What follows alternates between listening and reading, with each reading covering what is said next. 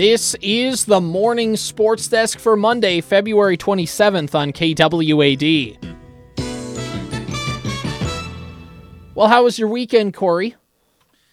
It was fine. Just like a normal, not much going on kind of weekend. How about yours? Pretty much the same thing, but it was a pretty busy weekend in terms of our local sports. There was a lot of section wrestling going on this weekend. Indeed, there was. A number of individuals punched their ticket to the state tournament. State wrestling, by the way, this week at the XL Energy Center. Team wrestling is Thursday, with individual wrestling both Friday and Saturday. Some area teams in the team tournament include Pequot Lakes Pine River Bacchus in the 2A tournament. In the single A tournament, West Central area, Ashby, Brandon, Evansville, and United North Central, whom of which we will be following the Warriors throughout their tournament run. They will wrestle Thursday morning at 9 a.m., and they take on Caledonia Houston in the first round. Win or lose, they wrestle again at 11, and then depending on how things go, again in the evening. If all they have to do is win once to wrestle in that evening session. If they go 0 for their first two, the season comes to a close. But we will follow UNC Wrestling on Thursday, and that obviously team wrestling tournament is just an all-day affair. That's what takes up the entire day. Individual stuff starts on Friday. As a matter of fact, the individual stuff begins at 9 a.m. Friday morning. And wrestling fans know this, but that's a long damn day. That is 9 a.m., and it's scheduled to end at 9:30, and it never does. It never does. So that will be a long day. The format this year, the schedule this year, is that session 1 runs from 9 to 3. Mm-hmm. Okay, that's 6 hours, in case you were wondering. There are 3 classes. So it will be double A, has the first part of the first session, then AAA will have the second middle 2 hours, and then single A will run from, we'll wrap up session number 1. We're going to focus our coverage this year on the Class A tournament, so that will start roughly around 1 o'clock. But it starts as soon as, they don't wait around and start and now bring out this, if the mat's open and there's a single A wrestler who's ready to roll, they kind of get it going because they know how long of a day it in fact is. So, then there's a second session that starts around 4 or 4:30, I think. And that will run until they're done wrestling for the day. Things pick back up on Saturday, bright and early again. So we will have plenty of state tournament wrestling coverage again this year. Kyle Gilsine and Dan Lawson will be bringing that for us. And then there's section girls basketball on the docket for the for later in the week. We have section hockey on the schedule tomorrow. Yeah, what a win for WDC on Friday night. Overtime, 4-3 victory against Morris Benson area. They advanced to the MAC for the first time in a very long time. I can't remember the year off the top of my head, but a big win for them. Yeah, they'll play Alexandria area tomorrow, Tuesday the 28th, 4:30. They get game 1 of the 2 games at the MAC, and we will have that game on KWAD. If the Wolverines win, they would play in the section championship on Thursday. So that would mean we would have section hockey instead of section girls basketball. Thursday's up in the air, I guess would be the main point of what's happening. But we've been teasing about it for us for a while. This is the week of our personal very, very hectic schedule. Yeah, a lot of stuff going on, and as you just heard Corey mention, it's all contingent on how everybody else does. So there's not a lot of planning that kind of goes into these next couple weeks. It's more of let's look in the morning and see what the schedule is, and let's try and go from there. Yeah, it's if I can do things, so like Monday for Tuesday, and then on Wednesday I'll try to get Thursday organized, and then Friday I'll try to get Saturday organized, and it's kind of like a 24 hours at a time kind of a deal. It's really, really fun, and man, this is also the week where my text messages kind of go up, because I start hearing from board ops and everyone else who's expected to call games and like, hey man, what's the plan? Like, I don't know yet. I don't know yet. We'll get it as soon as we can, I promise. Hey Corey, what's the plan? Yeah. On Tuesday, we're going to do hockey. That's what I know. That's all we know at this point. Corey, you ready to maybe do a bit of vibe checking? Yeah, let's do it. Vibes? You know about vibes? Vibe check. Vibe check. Put out the vibe. Where do you want to go first with this Monday morning vibe check? I don't care. I don't care. If you're feeling strongly about something, let's do that. Let's go with the one that you caught a little bit of last night in your Minnesota Timberwolves dropping a game on the road on national television against the Golden State Warriors. Corey, what vibes are the Wolves giving you right now? All right, I actually have a couple different things about this. First of all, not a great loss. They were up basically the entire game. I think Golden State took their first lead, I don't know, with 4 minutes left or something like that. Like, the Timberwolves were kind of in front the entire time. They didn't have Gobert, did the Wolves. Or Taurean Prince.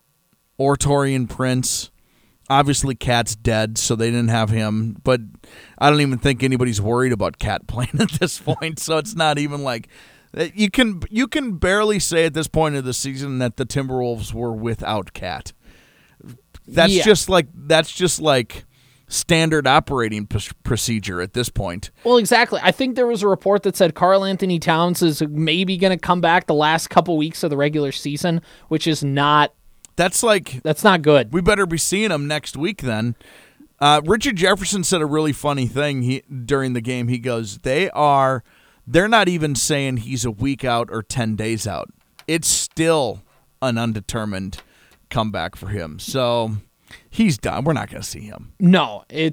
So, I mean, it's rough sledding for the Wolves, who, by the way, will probably sneak into the play-in tournament, but also at the same time, this wasn't sneak into the playoff tournament was not the expectation coming into this season, and here we are. And yet here we are. I don't know. I feel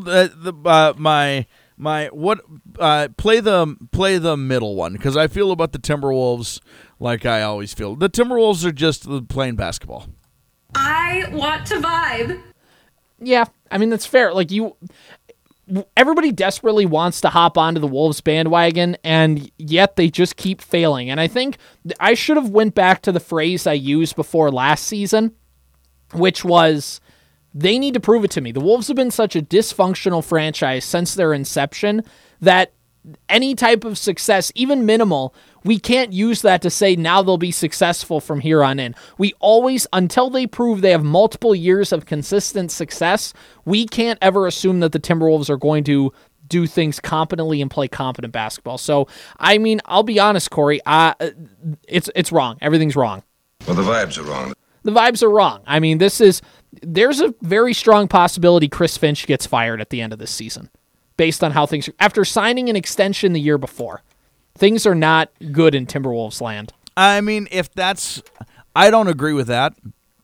But I don't quite agree with it either. If new ownership is feeling like they like the splash they made with Gobert is the splash that they needed to make, and Chris Finch is the reason why it's not working, they're going to do it. I disagree with that, but they're going to do it. There's no other move they can make at this point, I think, that's why. He's the next guy on the chopping block. He already shipped D'Angelo Russell out of town.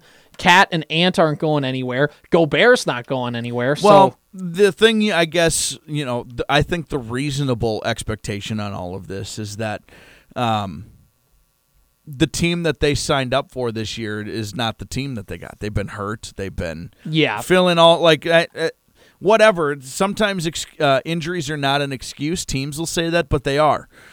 Having a bunch of injuries are an excuse, especially when it's your best player, especially when it's a big and you're trying to incorporate another big, and you need to figure out what the heck is going on. They didn't get a chance to play and gel and get better together. So unless you think that it was never going to work with Finch, you need some sort of crystal ball to really understand that. Yeah. One last thing, too. Mike Conley had a quote after the game, and maybe it was the game before, where he's like, we can't just keep saying, once Cat gets back, everything's going to be fixed. He said, no, we need to fix things now. Yeah. That just comes from a 34-year-old vet in Conley. He's right. Just being around the game. But because if Cat comes, it's going to get weird with Cat again. Exactly. It changes the whole dynamic of that team. So if you fix it now and figure out how to incorporate Cat into that, you'll be in a good spot. There's been effort issues with this Wolves team that have been scathing, and that maybe is the biggest. How much do you blame it on Finch? How much do you blame it on the guys? Something's got to change in that aspect. But let's move on. Hold on. We can't, because I have an aside. Okay. I don't get to watch a lot of Timberwolves because I don't have Bally. Everyone together. Boo! But this game was on ESPN, so I got to watch. I also, because I don't get to watch a lot of Timberwolves, I just don't actively choose to watch a ton of NBA. Yeah. But every time I do, I am reminded that, and my disclaimer is, I know you're not supposed to say this out loud. Okay? I know you're not supposed to. The officiating stinks in the NBA. Oh, it's bad. I know it's been this way. Basketball's a hard sport to officiate. No, it isn't. It isn't. Just do a good job. And these guys, it is really, really hard to watch them officiate. As a matter of fact, I think the way the game is officiated in the NBA has dictated the way this game is played more than anything else. Yeah. People want to talk about how the three has changed the game. That's kind of true. I mean, it is true. But I think NBA officiating has changed the way the game is played probably more than anything.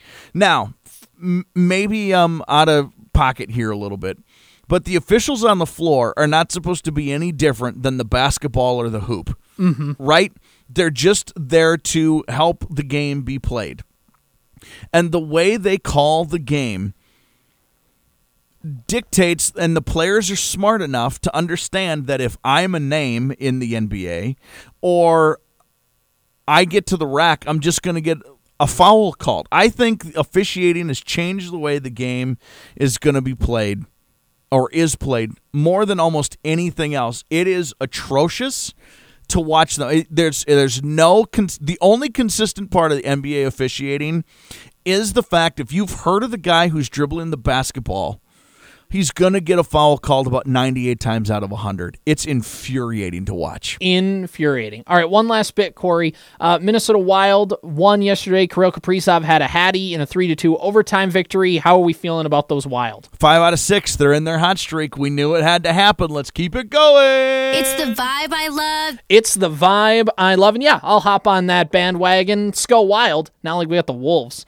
to fall back on. Twins spring training games have begun as well, so feeling pretty good about that. And of course, the Vikings are just kind of going quiet with their moves. NFL Combine coming up, though. We'll know a lot more about what the Purple are planning on doing this offseason in the next couple of weeks. This has been the Morning Sports Desk for Monday, February 27th.